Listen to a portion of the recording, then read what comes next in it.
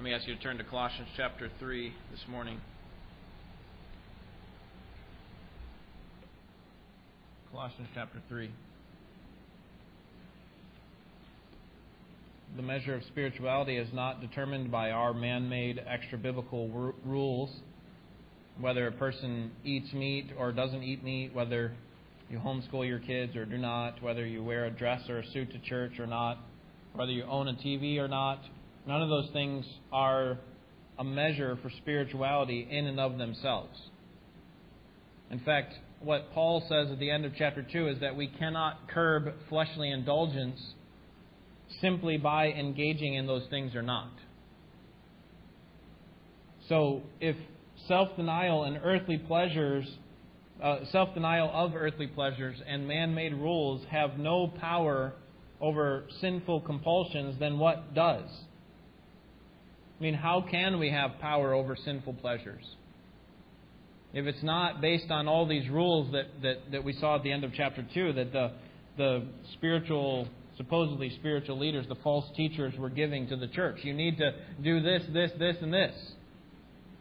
If those don't work, and a lot of those included self-denial, then what does? And the answer comes at the beginning of this chapter, which we saw last week, and that is that we have to fix our eyes on the risen and exalted Christ. We have to fix our eyes on Christ. That's how we have power over sinful indulgence. And so how do we do that? How do we fix our eyes on Christ? Do we just kind of close our eyes and imagine where Christ is right now? And the way that we do that, the way that we fix our eyes, I finished last time by saying we need to make Christ's interests our interests. And so that means that we need to do what the rest of chapter 3 tells us to do. And here we're going to see that first we need to put off the deeds of the flesh. If we're going to make Christ's interests our interests, we need to put off the deeds of the flesh. And then next time we'll see we need to put on acts of righteousness. So, in short, if we're going to have victory over sin's pull on us, if we're going to have any power over sinful indulgence, then we need to be heavenly minded. And if we're going to be heavenly minded, that doesn't mean we need to be monks. Instead, we're called to get out into the battle and fight on the front lines of spiritual warfare against the deeds of the flesh. We need to engage in the battle. And that's what we're going to see today. That the life of a Christian is a battle against sin. Because when you were saved, you were united with Christ in His death and His resurrection and His future glory. And that union with Christ guarantees that we have died to sin. And that union with Christ guarantees that we have been made alive to righteousness. However, our allegiance to Christ is constantly being challenged by the powers of Satan, isn't it? And even though we are dead to sin and alive to righteousness, we still have this reality that sin exists and it actually often wins. It's as if we have been adopted into the family of the King, and we have. And yet we're constantly being pulled back into our former way of life that rests on the laurels of our own worthiness. And what Paul's saying is that that kind of lifestyle is in direct opposition to the life of a king's son. So take off those kinds of activities. The idea of putting off is almost like taking off a garment. Take off the soiled, dirty garments of that old way of life and put on the new garments of righteousness. That's what it looks like to be a king's son. Don't wallow around in the filth. Put on clothing that's worthy of being a king's son. So that means that we must engage in the battle against the flesh and against the world and against Satan that are trying to disavow our relationship with God and to get us to live in opposition to who we are. Let me read our text for us. Follow along in your Bible, beginning in verse 5. This is the Word of God. Therefore, consider the members of your earthly body as dead to immorality, impurity, passion, evil desire, and greed, which amounts to idolatry. For it is because of these things that the wrath of God will come upon the sons of disobedience. And in them you also once walked, when you were living in them. But now you also put them all aside: anger, wrath, malice, slander, and abusive speech from your mouth. Do not lie to one another, since you laid aside the old self with its evil practices, and have put on the new self, who is being renewed to a true knowledge according to the image of the one who created him.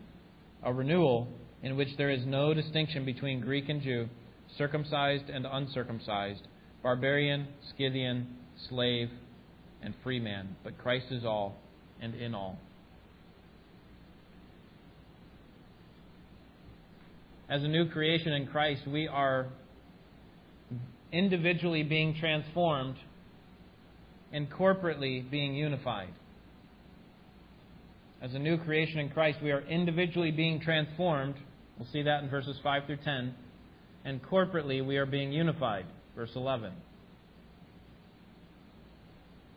See, we have been united with Christ. We have been made into a new creation. And therefore, we must put off the sinful practices and abandon the traditional distinctions that separate us. That's what we'll see in verse 11. The nature of union with Christ is that it changes us. And it also brings us into unity. It changes us individually. It transforms us. So first, in verses 5 through 10, we see with the creation of a new man, we are transformed individually. We are transformed individually. And so that means that there are prohibitions regarding sinful practices. In verses 5 through 7, we see the first set of sinful practices.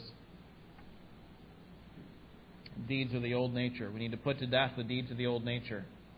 In verse 5, it begins with the word therefore. So if we're going to have any success against sin's compulsion, can't come through our own man-made extra-biblical rules. If we're going to have any success against sin's compulsion, we need to be heavenly minded, verses 1 through 4. Our heavenly mindedness enables us to put to death the deeds of the old man.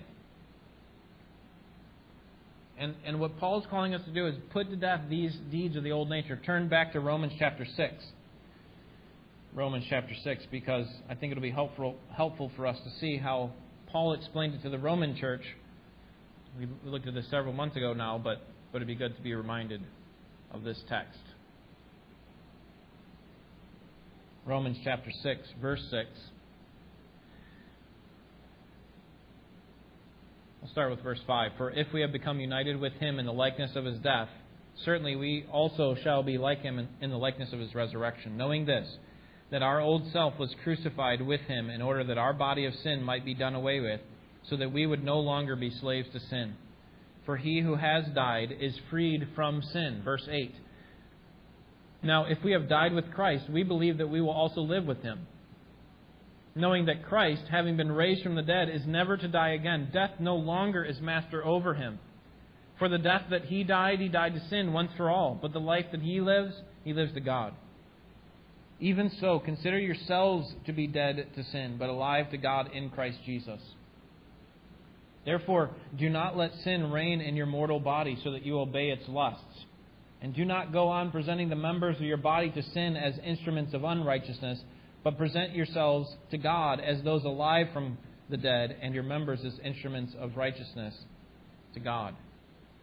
So here we have the same themes running through the text that we have in Colossians. That is, that we have died with Christ. We are united with Christ in his death, and therefore we need to put to death the deeds of the flesh. I love the way that Paul puts it here in verse 13. Don't go on presenting the members of your body as instruments of righteousness. God has changed you. So stop using your mind and your body parts to sin against God. Start using them for acts of righteousness. This is what fundamentally changed when God saved you. He's given you a new disposition, a new ability that you didn't have before. You could not please God apart from Jesus Christ. And so when you came to Christ, you were united with him in his death and his resurrection. And so we ought to put to death the deeds of the flesh. Turn back to Colossians now.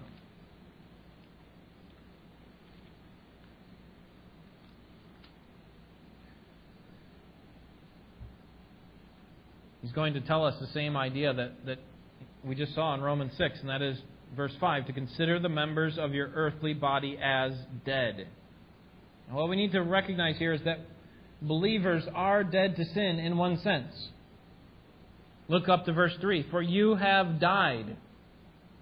How about chapter 2, verse 20? If you have died with Christ to the elementary principles of the world. And the idea if there is actually since. Since you have, and you have. You see, Jesus has done the work to destroy the opposing forces by virtue of His death on the cross. You have died to sin. We are dead to sin, and so because He has made us dead to sin, we need to put to death the deeds of the flesh. That's the command here in verse 5. Consider as dead. What ought we to consider dead? Look at the text. The members of your earthly body. So instead of saying, put to death immorality, put to death impurity, put to death greed, he doesn't say that. He says, put to death the members of your earthly body that are used for those things. So stop using the members of your earthly body for things that are opposed to God. Start using them for righteousness. So the command is essentially this: consider dead what has already been destroyed. The old man is dead, and therefore put to death the old nature. We're going to get to the old man here when we come to verse 9. I'm going to talk about what that old man is. But what I want you to know right now is that the old man is dead. He perished when you came to Christ. But you still have an old nature. You still have a sinful nature. I still have a sinful nature. And we need to put to death those things that are consistent with a life of our old nature. Specifically in verse 5, we need to get rid of 5 passion sins that are part of our unbelieving past. First, we'll couple these into groups of 2, immorality and impurity.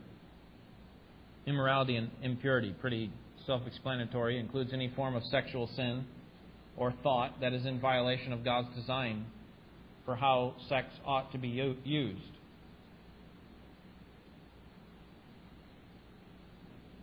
We need to put to death the members of our body that are acting out in defiance against God in these ways. Secondly, second couplet is passion and evil desire. This goes deeper than the actions and the imaginations to the very motivations, the driving forces behind our sinful actions. Passion and evil desire. It's the driving force behind the sexual sin. In 1 Thessalonians 4, Paul said, this is the way that pagans live. He said the will of God is for you to abstain from sexual immorality. That's God's will for your life. Don't behave like the pagans, the unbelievers who don't know God. They're constantly living in lustful passion. That's how we once were. That's what we were before we came to Christ. But you have been washed. You have been changed. The third set really is 1, greed, which is idolatry. So immorality and impurity, passion and evil desire, and then this third one, greed, which is idolatry. It's actually the fifth one. And it seems to me that because the 4 previous sins all have to do with sexual sin, that this greed also has to do with sexual sin. You say, well, what does greed have to do with sexual sin? Well, the word that's translated as greed can also be translated as covetousness. It is this lustful passion for what God has prohibited. It's consistent with the 10th commandment. Do not covet your neighbor's wife. Do not be greedy for your neighbor's wife. That is to take her as your possession. That's the idea of greed here. And what does it amount to? Notice at the end of verse 5, which amounts to idolatry.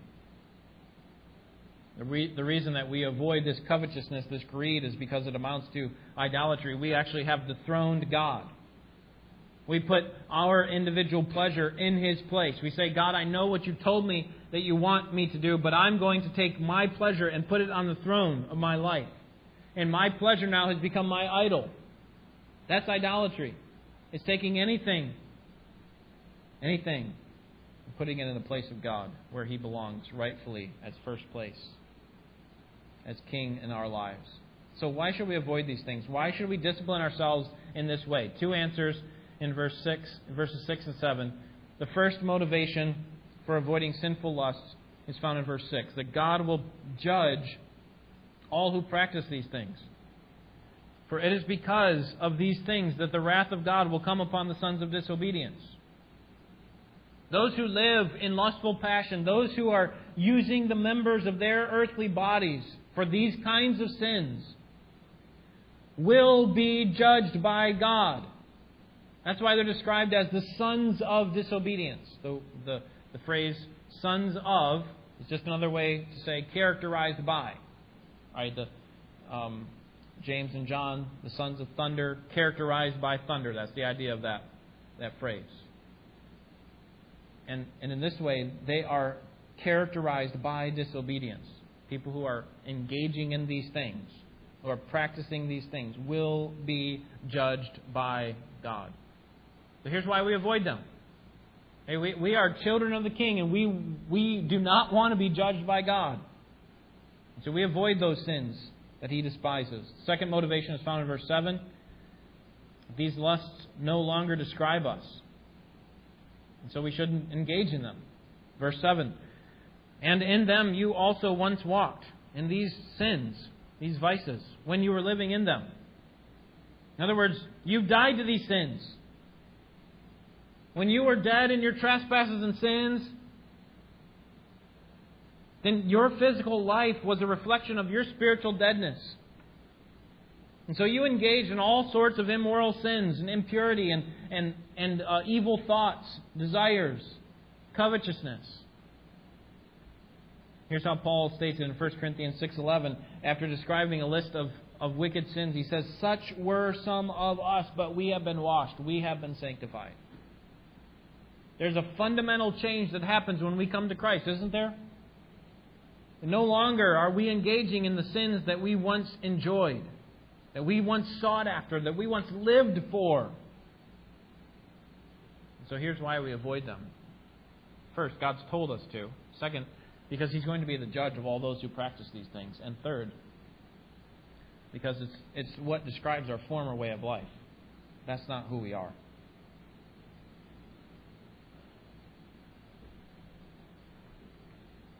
Let's see if I can get this next one. Go back one. Oh, maybe it's down there, but can't see it. Sorry about that. Another formatting issue. The second one here in verse 8 is to put off the vices that turn us away from Christ. Put off the vices that turn us away from Christ in verse 8.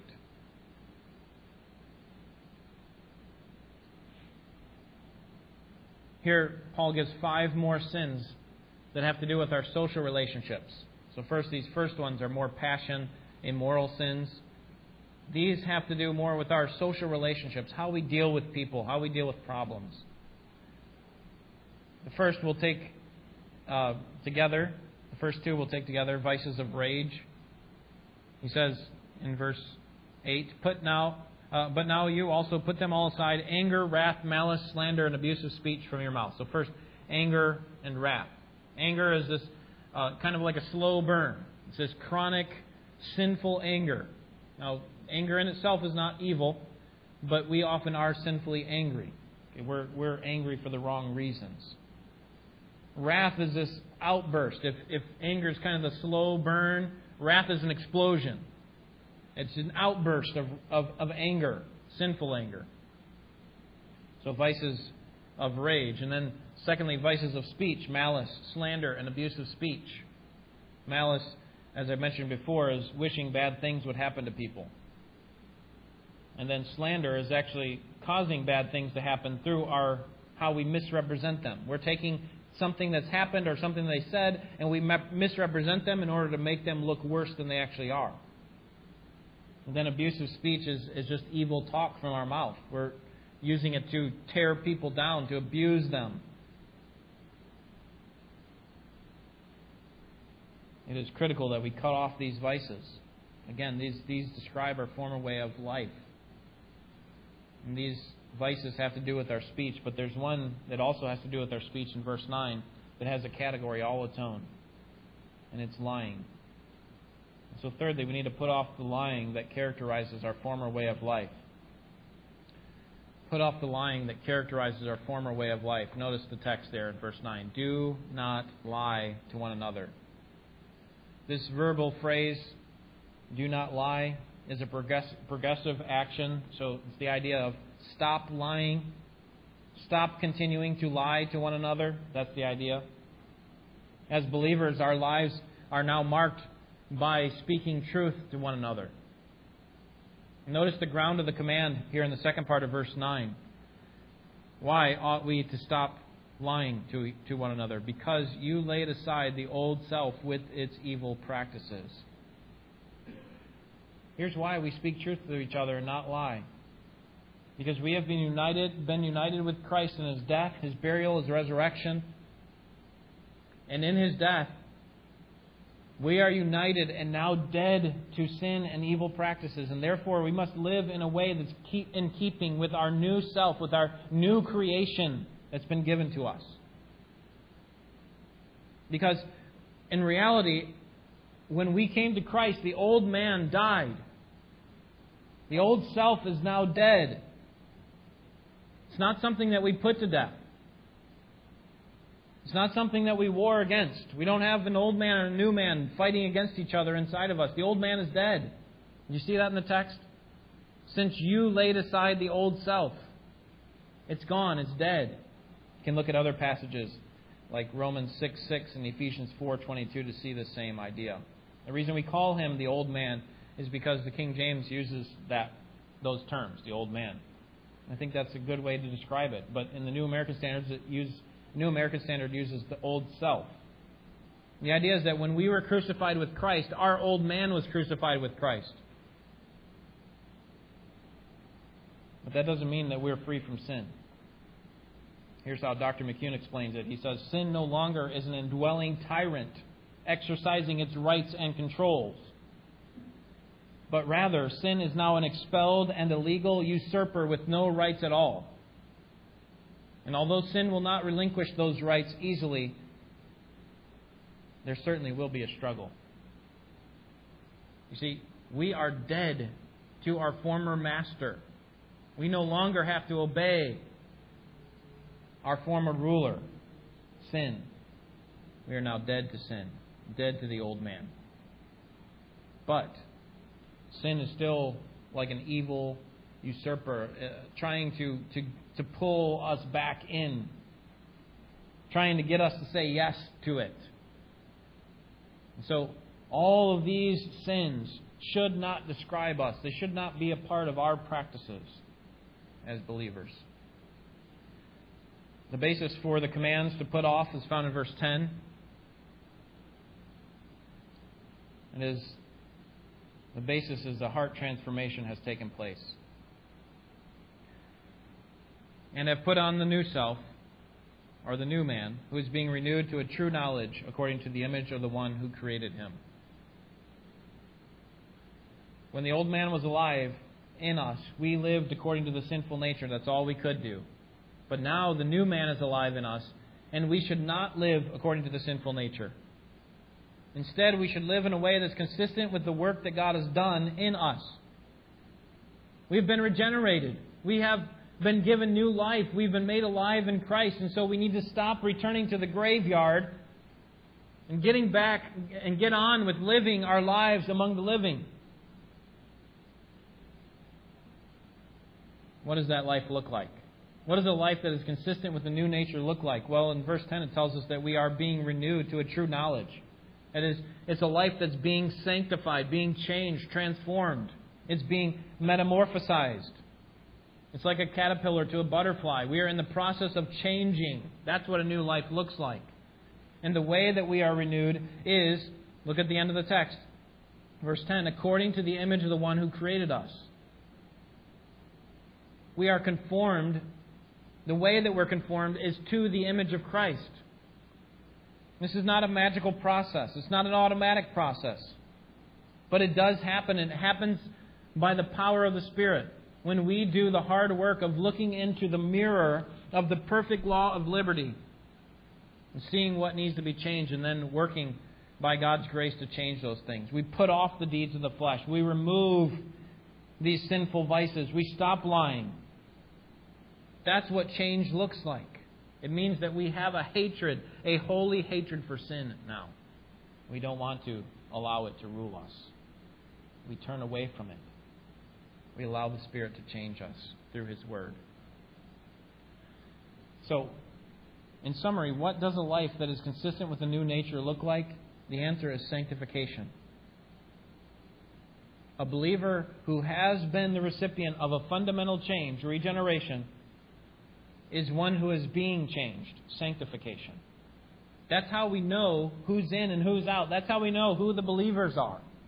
If they are being changed, if they are bearing the fruits of the Spirit, if they're putting off the deeds of the flesh, in contrast to embracing them. The new nature that has been given to us at salvation not only transforms us individually, but finally in verse 11, it unifies us corporately. With the creation of the new man, we are unified corporately. So the traditional distinctions that separate us into groups,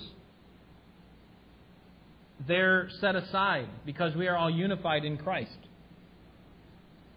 And so this renewal that's happening in us is not just individual. It's transforming me. It's also corporate, isn't it? It actually unifies us. As a church, we need to recognize that our unity is founded in Christ, who is one. There's no disorder in Christ, and there's no disorder in His church. There are no distinctions in His church. And so what that means is that there is no spiritual advantage from being a certain ethnicity. Notice the first sets of traditional distinctions that would separate us into groups. Verse 11, a renewal in which there is no distinction between Greek and Jew. So before we could go to opposite sides of the room. Are you a Jew or are you a Greek? Now we're saying we all come together because ethnicity or nationality does not make a person more or less acceptable to God. There's no distinction. Second, there's no spiritual advantage from people who carry out religious rituals, circumcised or uncircumcised. There's no religious advantage to doing those sorts of things. Those rituals do not make a person acceptable before God or unacceptable. Thirdly, there's no spiritual advantage from cultural status. Here, instead of two opposites, we have two kinds of people in the same category. We're kind of expecting, well, the opposite of a Jew is a Greek, the opposite of circumcised is uncircumcised, so the opposite of barbarian is Scythian. But that's not actually the truth. Barbarian is an uncivilized person in the view of another. That's obvious. We might use that as a derogatory term for someone, a barbarian, uncivilized. But a Scythian is not the opposite of that. A Scythian is actually the worst type of that. The worst type of barbarian is a Scythian. And so what he's saying is that cultural distinctions do not make a person acceptable or unacceptable before God, no matter how barbaric they are. No matter how culturally uncivilized. Right? Like a John the Baptist who comes in clothing that would not be acceptable in that day. The cultural distinctions do not make a person acceptable or unacceptable before God. And then, fourthly, no spiritual advantage from social status, slave or free man. So our social status, where we are in the pecking order of society, does not make us acceptable or unacceptable before God. So when we come to Christ, it breaks down all those walls. All those groupings, those barriers that separate us. Well, I'm not that, but I'm this. Until we kind of get into our own little group. And what Christ has done in salvation is He's broken down all those traditional distinctions. And He's unified us corporately. No matter what our background. No matter what we are now, socially or ethnically. And the reason that this is possible is twofold. You see that at the end of verse 11. First, that Christ is supreme. Christ is all. And secondly, because Christ indwells every believer. Christ is in all. And that means that there are no cultural elites that have more of Christ in them than another person. who's maybe a peasant. Christ unifies believers. He transforms them individually, and He unifies them because He indwells them through the person of His Holy Spirit. So with the creation of the new man, we are changed individually, and we are brought together, unified corporately. And so let me just leave you with one principle to consider, point of application. And that is to be who you are. Be who you are. In other words, live in a way that's in keeping with your identity. Because Christ has conquered sin and death. Live as if that's true. Because it is. Christ has conquered sin and death, and so live that way. Be who you are in Christ. And that requires work on your part. When God gave Joshua and Israel the land of promise, He brought about the victories of all the major cities. But by the end of the book of Joshua, Israel had occupied the strongholds of the land. But if you know the rest of the story, you know that there were still Canaanites that lived among them, right? In fact, one tribe came up to Joshua and said, "Hey, we don't have enough land to live here." And Joshua said, "You need to finish the job. You need to drive out the Canaanites." Their job was to remove all the Canaanites because God had conquered the battle, right? God had won that location, that land for them, but they still had work to do. They still had to remove the things that were descriptive of the former way of life, right? The former way of life is that Canaanites occupied the land. God came in, took all the main cities and said, "Now finish the job. Get out what doesn't belong here." And I think that serves as a good picture of what happened when God saved us. God conquered the battle. God won the victory for us. And He guaranteed final victory, full reception of the land. But our job is to complicitly work with the Spirit to put to death the pockets of resistance that remain. Right? God has conquered the strongholds. He's guaranteed the final victory. But our job is to put to death those things that don't belong in our new way of life. We need to get them out. And we do this through the help of the Holy Spirit, or by being complicit, following the Spirit, being filled with the Spirit, being controlled by the Spirit, as we'll see next week. You see, by virtue of our union with Christ, the old man is dead. And we have been given the power and the authority to put to death the old nature. To put to death the deeds of the flesh. To put to death the members of our body that were once used for instruments of unrighteousness. We have the power to do that through Christ. Christian, you have been brought to life from the dead, spiritually speaking. And you have been given the tools that are necessary to put to death the deeds of the flesh. And so those who set their affections on the risen and exalted Christ, those who are heavenly minded, will continually work at eliminating sin from their lives with the help of the Spirit. You have died to sin. So be who you are. Live in such a way that is in keeping with that reality. Let's pray.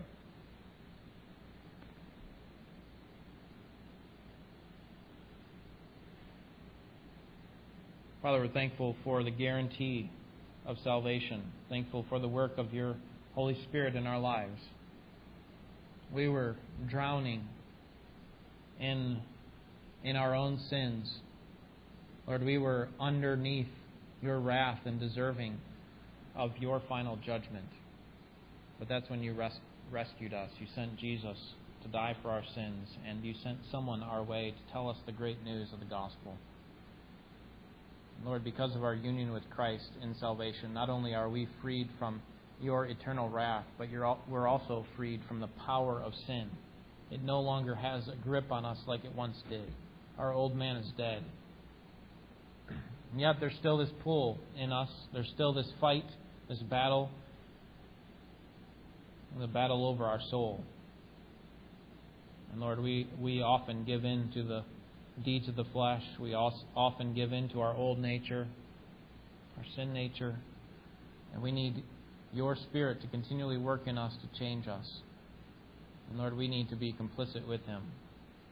We are often prompted by Him through your word to change, and we turn our own way. We turn away from you. Lord, help us to be more consistent with being heavenly minded and putting off the sins of the flesh.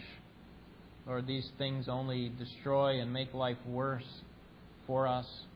And so, Lord, pull us away from those things.